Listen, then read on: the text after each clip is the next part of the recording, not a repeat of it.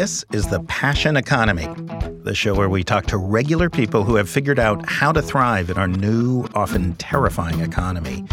I'm Adam Davidson, and on today's episode, a love story. How an unexpected bond, a special connection, a terrific love helped Sean Buckley start an incredibly disruptive business that has been far more successful than he or anyone else ever thought it could be. I never had a dog and never understood the magic of a dog until I was in my late 30s. But once Sean fell in love with his first dog, he learned something that people have known for thousands of years. That connection between man and beast can be deeper and unlike any other. By the way, we did a scientific survey of the Passion Economy's staff, and we are evenly divided. Cat people, dog people. I will admit I'm one of the cat people. But still, I could see the love Sean has in his eyes for his now many dogs. And it didn't just change his life, it changed his professional trajectory. He started what he calls the world's first ever dog food kitchen. He calls it Just Food for Dogs. And it's what it sounds like. There are kitchens across the country using just regular, good quality, human-grade food to make meals for dogs. One of the things I loved about talking with Sean is Just Food for Dogs is this amazing lesson in something we haven't really dug into on this show yet, and it's this. Most of the businesses we've talked with so far are geared towards a fairly narrow niche, a niche big enough to support a multi-million-dollar successful company, but not a niche so big that large multinational corporations are interested. That's not the case with Just Food for Dogs. There are a lot of people in the world who are really into their pets. Pet food and dog food is a multi-billion-dollar global industry. And Sean is taking his passion and the passion that dog lovers all around the country and one day the world feel and trying to compete with some of the world's biggest companies. As always, we'll bring you Sean's story in three parts. First is the background. We often find that learning about our guests' past helps us understand what shaped their passions, how they got to their current business.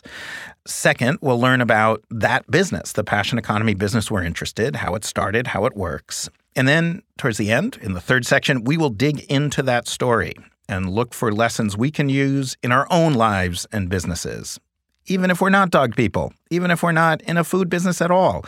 So let's get started with Sean Buckley's background. Sean is from Orange County, California. He grew up in a working-class family. My father was a bill poster, the guys in the old days that would go up the ladders and put up billboards. Oh, really? Yeah. And, not paint them, but just not do paint the them, glue but the glue and the paper and all that. Yeah, that's what he did. He did that his whole life, actually. Wow. So blue collar. Yeah. And my mom was a grocery checker. Did you want to be a bill poster when you were a kid? No, I specifically did not want to be a bill poster. I can imagine why not. I never wanted to be a bill poster, but why not specifically? Yeah, because it seemed like really hard work. And it didn't, honestly, I don't want this to sound, the wrong way, but it didn't seem like it would be that gratifying. I think my dad was a really hardworking guy. He was a great guy. And he worked hard his whole life, But you got to get up at 4:30 in the morning and you got to, it's cold, it's raining, whatever, you got to do the job. I don't know. It didn't seem satisfying to me or fulfilling. Now, what Sean found fulfilling was business. He liked to puzzle out how to make a business run better, how to make deals. As he put it, when I was young, it was about starting a business because I wanted to be a leader and I wanted to make money. And he started pursuing that passion as an entrepreneur with a friend of his when he was really young, just out of school. I was part owner of a small bicycle accessory manufacturer, and I'm putting manufacturer in air quotes here. We had a little 2,000 square foot space in Orange County, and we made bicycle pieces and parts, if you will. We definitely didn't make whole bicycles. Oh, sorry. If you thought I meant college when I said just out of school. Literally, it was the summer out of high school. for both of us. Wow. And we got very popular very fast, not just in California, but around the country. And so we were selling directly to bicycle shops. In those days, I don't know what the business is like today. There was around 5,500 bicycle shops, independent bike shops around the country. And when was this? Oh, gosh, this was early 80s. Early 80s. Yeah. Wow. So, most 18-year-olds don't start a manufacturing business. So were you like a major biker? Is that what got you into this? No. I was not into cycling. Wow. So biking, it was just your friend had this idea? Sure, I'll try that. Yeah. And so I got in it, and I was actually quite good at it. And if he had come to you and said, hey, I want to make ball bearings or I want to make canoes or whatever. We probably would have ended up in the canoe business. Right. So the lesson Sean learned there is he didn't really care what the business was. He just liked business. He liked figuring out how to make a business successful. And it worked. It was such a success that after about a year and a half, they were bought by a more established company. I really was fortunate there. And I got to meet my first mentor, although I didn't know he was a mentor, and he never would have, described himself as a mentor. He made a big difference for me in the world of business. And that company grew to be very large. We went public. It was one of the largest bicycle companies in the country. Wow. What's it called?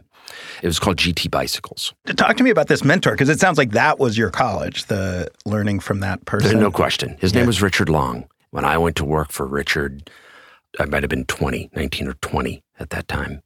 And he just had the gut for it. He was a true entrepreneur, and he could make things work when they should not have worked. He wasn't an inventor. He wasn't a product guy. He was a sales guy and a deal maker. He allowed me to do things that companies would not normally allow a 20-year-old to do, like open up international distribution accounts. And he taught me how to do that. Wow. The idea of this show, it's called The Passion Economy, is that the 20th century economy was very good at scale, at developing massive distribution channels, but it was not very good for people to find their passion, and right. I feel like your dad is a classic 20th century job. Yeah. It probably, the version of him 100 years earlier was a subsistence farmer who was struggling, and the 20th century gave him this job that allowed him to raise his family and have a much nicer house and food, but not enormous wealth. But he's not even thinking that his passion will be in his job. And then you, in your early stages, were similarly, you were kind of the appropriate next step. You were going to be an owner of capital. You were going to be a businessman. But it wasn't, it sounds like it didn't even occur to you in the 80s, like, but what do I love? It was, I'm going to do business. I'm going to be good at business. And that's all that I can be. And then now, it seems, the economy is structured in such a way that people really can follow their passion. Was it, when you look back at that time, it sounds like you were learning a ton, you were getting a lot of responsibility. So it sounds like it was satisfying, even if it wasn't, you didn't particularly care about the product. No, it was incredibly satisfying. I absolutely loved what I did. But to your earlier point, it could have been canoes. Or ball bearings or whatever. Yeah, because what I loved was that we had a team, we had objectives, we met the objectives. I was responsible for a variety of things at the company, including all of the advertising and the branding. And for a good while, that passion for just running a business, any kind of business, that was enough for Sean. He left the bike company as a grizzled veteran of 24 years old and started an advertising company. No one told me that if you didn't go to school for advertising and public relations or you've never worked for an advertising and public relations agency, it's not something you go do. So I did it. And the absence of that knowledge base, I believe, helped me because I don't think I ever would have done it otherwise. And the agency business was very successful. He sold that business, and then he bought a British baby stroller company called Silver Cross. They made these kind of old-fashioned looking prams, I guess you call them. He eventually sold that as well, and that's what he cared about. Buying businesses, building businesses, selling businesses. I'm sure there are people in the world who are deeply passionate about old-fashioned baby strollers. Sean was definitely not one of them. The only thing that I've ever really done as a business that I have a passion for other than doing business is what I'm doing now. So what is Sean doing now? That's after the break.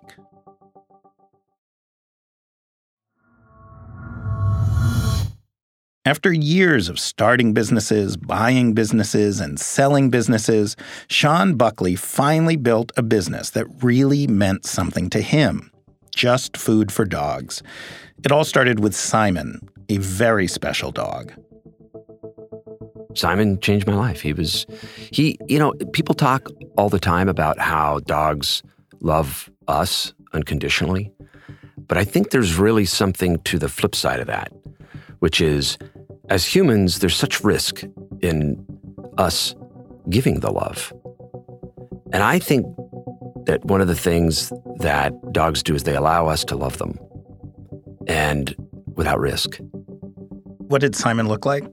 He was a black, probably pointer lab mix, not 100% sure whenever they're, a rescue, but he was about 55 pounds, and he had white spots on his chest and his paws, and he just loved to chase the ball, and he loved to snuggle. And if you're laying down on the couch, he'll come over and just lay on top of you, and he was an amazing dog. Sean sold his last business, that baby stroller company, and he decided to take some time off. This guy who had spent so much of his life just working hard day and night to build businesses was suddenly without anything to do. So what he did is hang out with Simon. And then one day he noticed something that caught his eye. I was feeding a popular brand of kibble, and Simon was eating the lamb and rice. And this is a true story. They ran out of the lamb and rice, which I'll never forget was the purple bag. And I decided, well, they're out of it. I'll get the chicken. So, I got the green bag. And so I noticed it was the same price.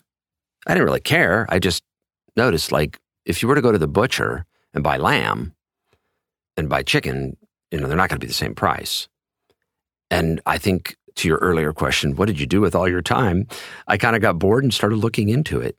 And that's how I sort of accidentally discovered what's allowed to be in pet food.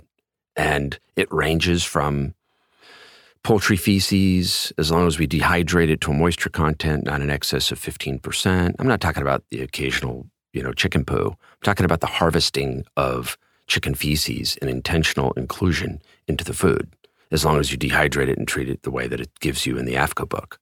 What's the AAFCO book? AAFCO book is the Association of American Feed Control Officials, which, by the way, sounds very official, but it's a private company. It's run by our industry. And so it's a self-regulation. Yeah. It looks very much like an agency of the federal government or something. Somebody once told me it has as much federal in it as Federal Express. I thought that was a good way of putting it. I'm always fascinated by pricing. I feel like people don't pay enough attention to pricing. So that's the kind of thing that I could see myself getting obsessed with. How come chicken and lamb are equivalent prices? There's something going on here. But how does that then become a business? Yeah, so the pricing has different components. So the first thing you notice is, why is the chicken the same as the lamb? And then you notice, why is a 30-pound bag, I'm making this up, $30 or something, Lamb doesn't cost $1 a pound. How is this possible? And you start to come to the conclusion that, there's something not right here. And then you start to look into it. So you figure out, this is what I did, figured out that who's in charge of this? Well, it's AAFCO. And then you learn, AAFCO's private. It's not, a part of the government in any way, shape, or form. And then you want to get an AAFCO guidebook. You want to look at everything. Wow. You think most nonprofits just post on their website what's available and you can get it and download it. Not AAFCO. They make it as hard as they can make it. To this day, as we sit here today, you can't get the AAFCO guidebooks online. They're $400. You have to wait months to get it. If you're the average consumer that cares about your dog and you want to know what's allowed to go in your dog's food according to AAFCO, it's really quite hard to find out. But I found out. And when I did, I said, I'm not feeding my dogs this stuff. And I began making their food the wrong way because I didn't know what I was doing. What did you do at first? Well, I just chopped up regular, real food and gave them that. I didn't realize. I think maybe my gut was that they have a different nutritional profile, obviously, than we do. But I didn't have any idea what that would be. And just to play devil's advocate, is maybe chicken poop is really good. Right, exactly. So that's a great question because I love my dogs. And if the best thing to give them is empty peanut shells, great. Are they getting empty peanut shells? Well, my dogs aren't, Yeah. but empty peanut shells and empty almond shells are in fact allowed to go into pet food. I mean, you're making me think that there are all these industrialized food manufacturers, Yeah. and it's something I've read a lot about, and converting waste into some profitable use, even if it's an extremely low value profitable use, is a lot better than having to pay cartage fees and landfill fees or whatever. So you're making me imagine that the pet food industry is like an adjunct to the human food industry, a way to handle the waste. It's exactly just what like it hot is. dogs. And Yeah, it's exactly what it is. Yeah. So you would see that the second largest pet food company in the United States is M&M Mars. wait, really? Yeah. The first is Nestle. Really? Yeah. But the last time I checked, the third is Colgate-Palmolive. They own Science Diet, Hills, et cetera. So if you're M&M Mars, you have a lot of excess empty peanut shells and empty almond shells. So at first, Sean was really upset just about Simon, and Simon had to eat all this crap. And then slowly, Sean's business brain started to wake up, and he thought, I bet there's a business opportunity here. The business of pet care has changed pretty dramatically in the past 20 years. I'm not an expert in the other areas of the pet business, but I have eyes and I know how to read. And so you can see things like doggy daycare and dog walkers and board-certified specialists in the veterinary community that only do oncology, dermatology, internal medicine. They didn't have this stuff, back in the day. A guy I grew up with is one of the world's leading animal dentists. Yeah. And 25 years ago, you would not have had any vets that only did dental. So we expect more and want more for our pets than we did some years ago. The one thing that hasn't kept up is food. We still primarily feed our dogs a little brown pellet. The history here is so interesting. I can't think of any product in the world that is such a perfect example of the quest for efficiency in the 20th century, the quest to just mass produce something at huge scale and low costs without worrying too much about its quality or the passionate interest of its consumers. What happened was we were canning dog food, and along came World War II, and we had metal rationing. And if you didn't need to put something in a can, then you didn't put it in a can because we had the metal rationing. So Purina invented a machine called an extruder, which could take slurry, and the extruder makes what we're referring to as kibble. Gotcha. And so it dries it out. It extrudes a wet paste that dries out. And the problem there, I'm assuming, is that canning is a great way to preserve food.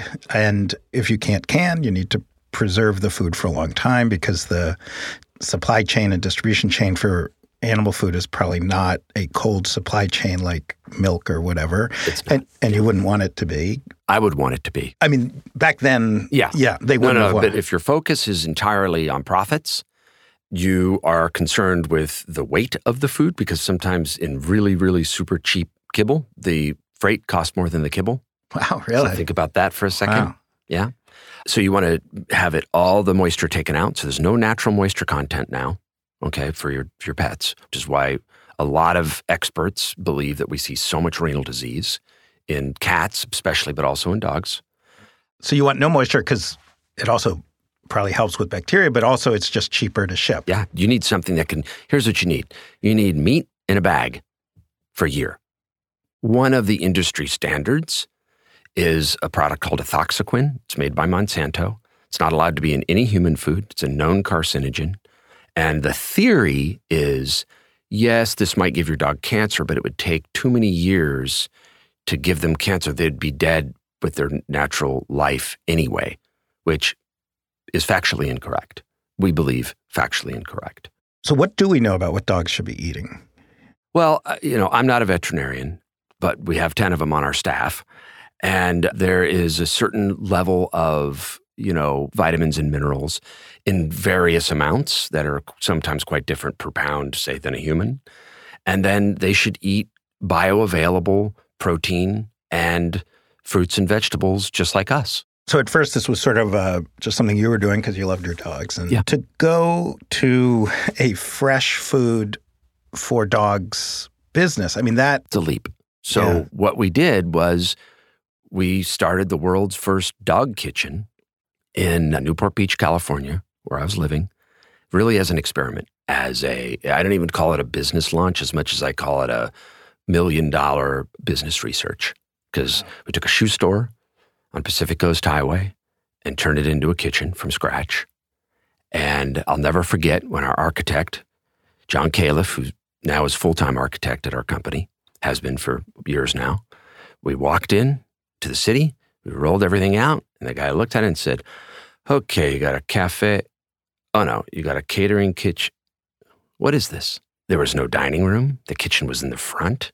It was on PCH in Newport Beach, so it was not going to be a catering kitchen. Nobody spends that kind of rent for that. He had no idea what he was looking at. It's like, what am I buying is it? It's a package of food, and they come in different sizes, and it's frozen or it's fresh. So you can walk into the kitchen and buy what they're making today, or you can get it frozen. And we've even, in the early days, we had a lot of complaints. It's so loud in here, I can't even hear the consultant talk to me. It's like, you know what? It isn't about that. It's about we're making food. We're making it right here. And the consultant, so the salesperson is, because you do have to educate consumers. They Absolutely. Really have to understand the value proposition and the health issues. Yeah, our consultants are highly trained by, our chief medical officer, who is a professor in clinical canine nutrition. So he's not only a vet, he's a professional educator. There's a big difference there. So they all go through a deep dive in training. And we're not the kind of place where you come in and they say, oh, the fish are on aisle 6 and the cats are on aisle 12. It's not like that at all. These people are true nutrition consultants that can walk you through a process. All right. So you do the development exercise, and are you immediately going to consumers? Are you selling it? Yes. So I built the kitchen to do the equivalent in pounds of food that would equate to about $150,000 a month, which is a lot. I figured, listen, if we run into a problem, we hit the ceiling, we've got a great problem. We're doing $150,000 a month in dog food out the front door, direct to consumer. Well, we hit it, and we hit it pretty fast in less than a year. And we needed to build a second location. So we built a second location in West Hollywood that was more than double the size of the first location. And help me understand how it works. So there's a physical kitchen in a prominent location, so expensive real estate. You're not in some warehouse somewhere. No. And why is that? Because that's our advertising. And talk to me about the pantries. What are the pantries? Yeah, so a pantry, we have kitchens and pantries. We have 120, we just opened our 124th location. 9 of those are kitchens, the rest are pantries. And it's kind of like a hub and spoke model. So you've got a kitchen surrounded by a whole bunch of pantries that have freezers and refrigerators and a consultant, but no actual kitchen. So it only takes up about 250 square feet, relatively small space. The metrics, the financial metrics in that space are literally world-class. We're inside of vet hospitals. We're inside of Petcos, not all, but some. And we also have our own freestanding pantries. And do you own all of them, or is there a franchise model? We own them all. Now, you need a different distribution channel. You need to educate consumers. You need to worry about perishability in a way that you don't with kibble. I mean, it's like if suddenly somebody decided we want furniture to be edible and perishable, IKEA would have to change a lot about how IKEA works. It's a fantastic question. It's a fantastic question. It goes to the exact areas that you're talking about. Let's say you're successful. So fortunately, we were successful. You end up in a place where you're buying freezers in 100 stores, and there's something called a push forward in a freezer. And if you sell ice cream, they have that molded push forward for you. And if you sell a TV dinner, they have that for you. But so that the ice cream is pushed forward. Yeah, exactly. So if you notice little plastic whether thing. it's a Stouffer's dinner or a Swanson dinner or a Trader Joe's dinner, they're all in the same size box. The graphics are different and maybe the cardboard is different, but it's the same size box because it's got to fit. So just one example of creating the world's first dog kitchen is how the hell do you display everything? Because nobody makes anything. You can't open up plastic molds to have your own push forwards made. It goes from that to what kind of mixer are you using? What kind of cooking skillets are you using? There's nothing that's manufactured to make exactly what we make. And that's kind of a pretty good sign you're filling a hole in the market. More after the break.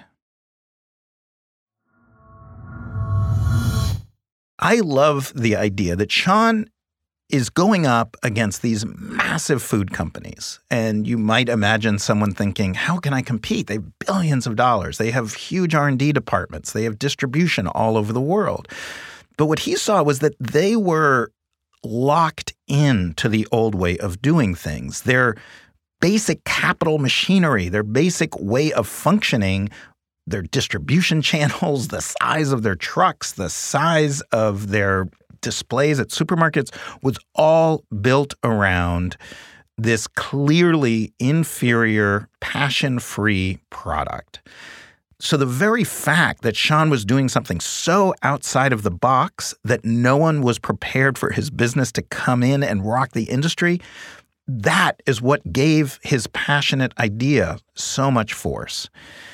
Sean told me this story about how he bumped into this guy, a higher up at a huge food distribution company. And he said to him, just in passing, you guys are already a $31 billion company. So, you could either start acquiring other companies that do what you do, or it'd be really interesting if all of America woke up tomorrow and stopped buying cans and kibble and started making food from human-grade food, because that's another $32 billion worth of business. Right. Any big food company that's targeting human beings could be in a position to gain. This was an exciting light bulb moment for me because I could see that Sean was doing something new. I've never seen people make fresh food in a kitchen for dogs. But I didn't understand just how big a disruption this was. He was transforming an entire industry, or two industries, human-grade food and pet food. And it's working. He's growing crazily. He's now the number one purchaser of venison, deer meat, in the United States. Alaskan cod, he's purchasing about as much as Costco is. Costco is huge. He is expanding steadily into this human-grade food world, which tells you there is a huge business potential, far bigger than he's already reached. And my thinking really expanded around what Sean was building. Aside from the developing world, right. Kellogg's is not going to suddenly find 20 million new mouths to feed. They're going to try and grab some market share from someone else, and it's trench warfare. And what you're saying is, at the table where you're selling food, there's someone under the table who's hungry and who's right now eating something pretty crappy. So what if that became yours? So, it's interesting. So on this show, The Passion Economy, I'd say our typical guest would be someone who has an unusual passion and is able to find that group of people spread around the world who also share that unusual passion. So you clearly have this deep passion. This business is rooted in your passion, and that's palpable. But your passion is not an obscure passion. It's a ubiquitous passion. Well, I think it is a great way of putting it. And I'm fascinated by the basis of the show. But my question for you, and maybe your past guests and definitely your future guests, is what happens if you find out that your niche business isn't such a niche? Because that's us. Yeah, that's you. And honestly, my first thought is to be worried because there are two companies in America that make horse-drawn farm equipment for the Amish market. Caterpillar's not going to suddenly say, hey, we want to get in on the horse-drawn farm equipment. They're pretty safe. Great example. But with you, what would worry me is someone at Kraft or someone at Purina or someone wherever is going to wake up one day and say, hey, let's crush this guy. Let's get in on this. And, here's $30 million. Let's just own this guy. I mean, either actually buy you, I guess, which wouldn't be the worst thing in the world, or let's just... They'd need a lot more than $30 million. They'd need a lot more than... point. Yeah. So how are you safe? What is your... So for a lot of passion businesses, the competitive protection is that it's such a niche that nobody would bother, no huge company would even bother to try and compete. It's the most, at least for me, currently the most fascinating part of the business. And I certainly don't have all the answers, but have thought through, some of this. What's happening with us is that the public is positively parched, just parched. Veterinarians and the public starving for something that's not in a can and not in a bag. Because people are, we have more dogs than we ever have. We're spending more money on them than we ever have, et cetera. There's no question about that. The ASPCA does a pretty significant piece of research. And one of the questions is your dog a companion animal? Is your dog a pet? Is your dog a member of the family? Something like that. And I believe 2017 was the first year nationwide when the answer predominantly was member of the family. So to answer your question, how do you keep yourself safe? Luck, to some degree. You have to get to a certain point because before a certain point, you can be crushed. But after a certain point, it's a much more even playing field, and you can be, as we are, vastly smaller, exponentially smaller than any of the giants. And the playing field is actually quite level because, we have our own in-house counsel. We have our own general contractors. We have hundreds of employees now. We do research with major universities. So now they either missed the boat to crush us, or they're going to have to come up with a new way to crush us because we're in a position to defend ourselves if we have to. So the other ways of defense, I'm just thinking, so one is intellectual property. Yeah. But you're letting everyone see your recipe. Yeah. I can just go to your store and figure out how much cauliflower, how much broccoli. All you have to do is walk in and ask for the recipe and they'll give it to you. Oh, really? It's even worse than that for our lawyers. Okay. And better for you if you have a dog. Right. And we had to make that decision early on. We said we started this company because we love dogs. We want to make them live longer, healthier lives. Is that some marketing line or are we going to live it? The other thing you're doing is in the compliance space. You're self-imposing a level of quality that's much higher than the federal norm or the state norms, right? Yeah, we wanted to be able to say that our food was proven healthy. You can't just say that on a label. At least I don't know what you can. You can't if you're us. Right. We're science-based, we're evidence-based. So we decided to do a feeding trial. And when we looked into what a feeding trial was, the AAFCO feeding trial, it was a real eye-opener. This is actually how I met who is now our chief medical officer. He was a professor at Cal Poly Pomona's Animal Health Sciences Department. And I contacted them and said, hey, we'd like to do a feeding trial. And they said, great, let's talk about it. And we did. And that, I'm assuming it's like a human randomly controlled trial where you feed dogs? Well, yes, some of that is accurate. So they started looking at 2 PhDs in animal nutrition. Dr. Chavez, the professor in clinical canine nutrition, were looking at the protocols from AAFCO. And they were perplexed, and they said, this is a really strange protocol because it requires us to measure 4 blood parameters in only 6 dogs over a period of 6 months. And 6 dogs, as the statisticians say, that's a very low-powered survey. So 6 dogs is literally statistically irrelevant. And that's not even the worst part. The worst part is they looked at it and they said, and it's so strange, Sean, these particular 4 blood panels wouldn't begin to show signs of degradation until way after 6 months. And I leaned back in my chair and I said, wow, they're doing it on purpose so they can pass every time. And I said, what's the right study? And they said, a reasonable number of dogs would be more like 30. And we should do a CBC, a complete blood count, which is 24 blood parameters. And we should do it for a year so that we can really see. And I said, well, let's do that. So they jump into this crazy process, doing feeding trials with dogs. But not just any dogs. Dogs weren't locked up in some research facility.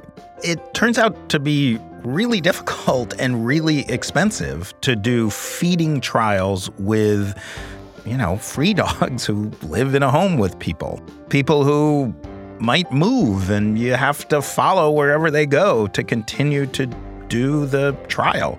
They decided to do more blood tests to see more ways in which the food was affecting these dogs' bodies. And they wanted to do it for more than 6 months so that they could see the impact of a change in diet over time. But all of that expense was worth it. It paid off because the tests were a huge success. With the help of a whole team of veterinarians and animal nutritionists, Sean's company developed a food for dogs that dramatically improved their blood panels. Their food was clinically shown to boost dogs' immune systems and stop a whole host of negative impacts from the dried kibble pellets. Another thing Just Food for Dogs does that sets them apart: we also do custom formulations. We always have for dogs and cats. And in fact, we do custom formulations for, right now, at least one pig that I know of and 2 zoo animals, one in the LA Zoo and one in the San Diego Zoo. Wow. And how does that work, custom formula? Well, we do this the way I describe it is our custom formulation is kind of like, the Toyota Grand Prix, Toyota doesn't make Grand Prix cars so they can sell Grand Prix cars. They make Grand Prix cars so they can sell pickup trucks. It's their proof point that they really know their stuff. This is our proof point that we really know our stuff. We don't make any money on it. We do 200 or 300 of them a month. But the way it works, to answer your question, is any vet anywhere in the country can send our team of vets the blood panel or other data of a dog or a cat that has a certain disease for whom we don't currently make a prescription food. So we have a whole line of prescription food. So for example, if you had a dog with renal disease but was allergic to lamb, our renal support diet is based in lamb. So you'd have to make a change there. We've used in the past alligator, ostrich, all kinds of unique proteins for dogs with dermatological issues, stomach issues. They can be dogs that are or cats that are in the hospital or that are living at home but have very, very special needs. How much is the prescription stuff and the specialty stuff of your business? You've said the custom is a very small aspect, but the prescription stuff is. If you add the prescription and the custom together, it's about 21%. Wow. It's a lot. It's a lot. 1 in 5. It's a lot bigger than people think. And depending on who you ask, the value of the prescription diet business in this country is anywhere from $1.3 to $1.6 billion a year. It's dominated by Colgate-Palmolive and Mars. They have a brand called Royal Canin, and Colgate-Palmolive, I'm pretty sure they still own it. They have theirs, it's called Hills. And these brands have been around for many, many decades. They're kibble and cans. They're sold through veterinarians. And the only other brand that, and by far the smallest, is us. And we're the only ones making a whole food diet. But we're also, of the hundreds of brands that are available on the market, for example, we're the only small brand that's covered by insurance. Because the actuaries have to come in and do their due diligence and make sure you are everything you're supposed to be. And wow. How do you compare to, say, there's a lot of these like high-end... Yeah, direct competitors of ours that make a human grade, exactly. Like a Farmer's Dog or a My Ollie or a Nom Nom Now. Those are the ones that come to my mind. Oh, there's also Pet Plate. For clarity, those brands all have come around in about the past 36 months. They were created in our image, which we're flattered by. One was actually created by a guy who worked at the private equity company that funds us. Wow. And so I think discovered, I don't have a problem with that at all, by the way, but, discovered, hey, wow, this looks like a really great business. I'll go do that. The fact of the matter is we have to have competitors. It can't just be us. It's not a real category if we're the only ones doing it. Yeah. This is, by the way, one of the most counterintuitive things that business people don't recognize is you don't want to not have competitors. You want competitors. You want to pick your competitors. And you'd much rather be in a battle I would think, with high quality people who are selling the story of quality food than to just be in a battle with kibble. You want your customer not even thinking about kibble. Right. Yeah. I mean, look, we sometimes call it big kibble. They are so massive compared to us. We don't need to do battle against the other companies that, I just mentioned so much as we all need to do battle against the machine that is kicking out, metric tons of kibble. Right.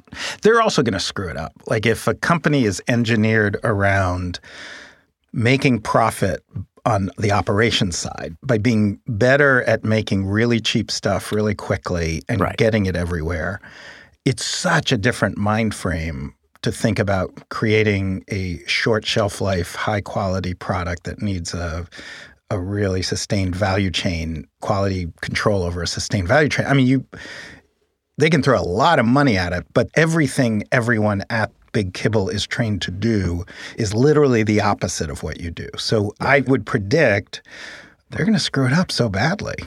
I think most of them know. I don't want this to sound the wrong way or disrespectful to any other companies, but sometimes there's a lack of imagination. And so I can give you a very real story. Almost 4 years ago, I hired a CEO for the company. He's fantastic. And he worked for a company that we won't name, where he had come from watching a bunch of focus groups. And people were talking about and describing, like, we want real food and we want, whole food and we're eating local and we wanted to, and then he came to visit me and he looked around at our kitchen and said, my God, this is exactly what people are asking for. Well, some months or a year later, whatever it was, that company that he was doing work for, they came out with their answer that had been derived, presumably, from the research that he had been involved in. And what they did was they took, freeze-dried peas and carrots and stuff and mixed it in with the kibble. I mean, because that was their solution to something that was fresh, whole food. And so you made me think of it because you're talking about like they'd screw it up, and there's evidence of the lack of imagination. Right. And that's not something we talk often enough about on this podcast because again, we often talk about it like, oh, you have this nice little niche, which is great, and you can build a really nice life around it. You could even get kind of rich. You can make a few $1,000,000, and it's not just a kind of mom and pop lifestyle business. It's a real business, but a thing I want to talk more about is how passion can actually go head to head with scale, with big, and how that works. And this is a great example of that. Well, think about our deal with Petco. Like, here's a company that contacted us. We're tiny. They're massive. Their sales are about $4.5 billion a year. It's not a secret. And they really care about pets. I didn't know that. When I first was contacted and we went to sit down and have a meeting, I thought, giant, conglomerate that's heartless and, and just wants to cash a check. But there was a lack of, or maybe not a lack of, but what they were looking for was that passion. How do we bring that into, our stores? Yeah, and that's what throughout CPG, the consumer packaged goods industry, there's a passion crisis. I mean, I look at, what counts for cutting edge innovation in candy is now Snickers has dark chocolate. Now Kit Kat has dark chocolate. Now it has white chocolate. I mean, that's not... Right. That's They're not reinventing anything. No, we have these machines. We're going to throw a slightly different ingredient through the machine. Yeah. Yeah, you're a perfect example of sort of a slogan I've come up with to think of the passion economy, that it's the best of the 19th plus the best of the 20th equals the 21st century. That if you think about the 19th century and earlier, most... Yeah, they did what they knew how to do. And it was local and deeply intimate and appropriate for the area. Yep. But there was no scale. So like if you, in the 19th century, you could think, boy, I bet dogs all over the world would love this food. That could be a nice thought, but there's no way. Nothing to do about it. Yeah. And then you have the 20th century where the central economic gravity is around scale, around around operations, around producing the same thing faster and faster, cheaper and cheaper, spreading it more and more. Of course, it's the kibble century. I mean, right. And if you had an idea like, hey, I want this really boutique product but I think it can scale, people say, oh, no. Why would we do that? Why would we do that? Yeah. Our refrigerated trucks are filled with milk and ice cream, and we don't want to talk to you. Mm-hmm. And now you're able to take advantage of the scale that was developed in the 20th century, but to do a very 19th century type product, like straight from the field into a kitchen, then into my fridge. Yep.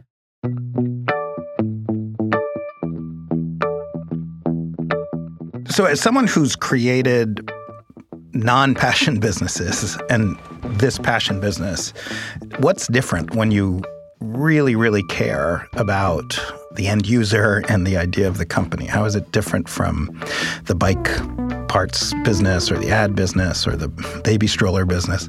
Yeah, you always care about the customer, and you want to gain more customers, and you want them to be happy, and you want to have good customer service and so on, because you want to be profitable. You want to run a good, clean organization. And if you're like me, you tend to sell them, so it's all got to be buttoned down. But there is a difference, there's no question.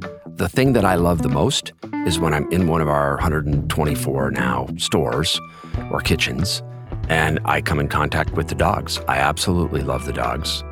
So, there's that, additional level of involvement and satisfaction and feeling like, everybody wants to change the world. It's a cliche. But I can honestly say we are changing the world if you're a dog. The Passion Economy is a 3 Uncanny 4 production. It's hosted by me, Adam Davidson, and produced by Lena Richards. Our music is composed and performed by Casey Halford. Our sound engineer is Gene Montalvo. Our executive producer is Laura Mayer. If you want to learn more about the theories in this podcast, check out my book, aptly named The Passion Economy.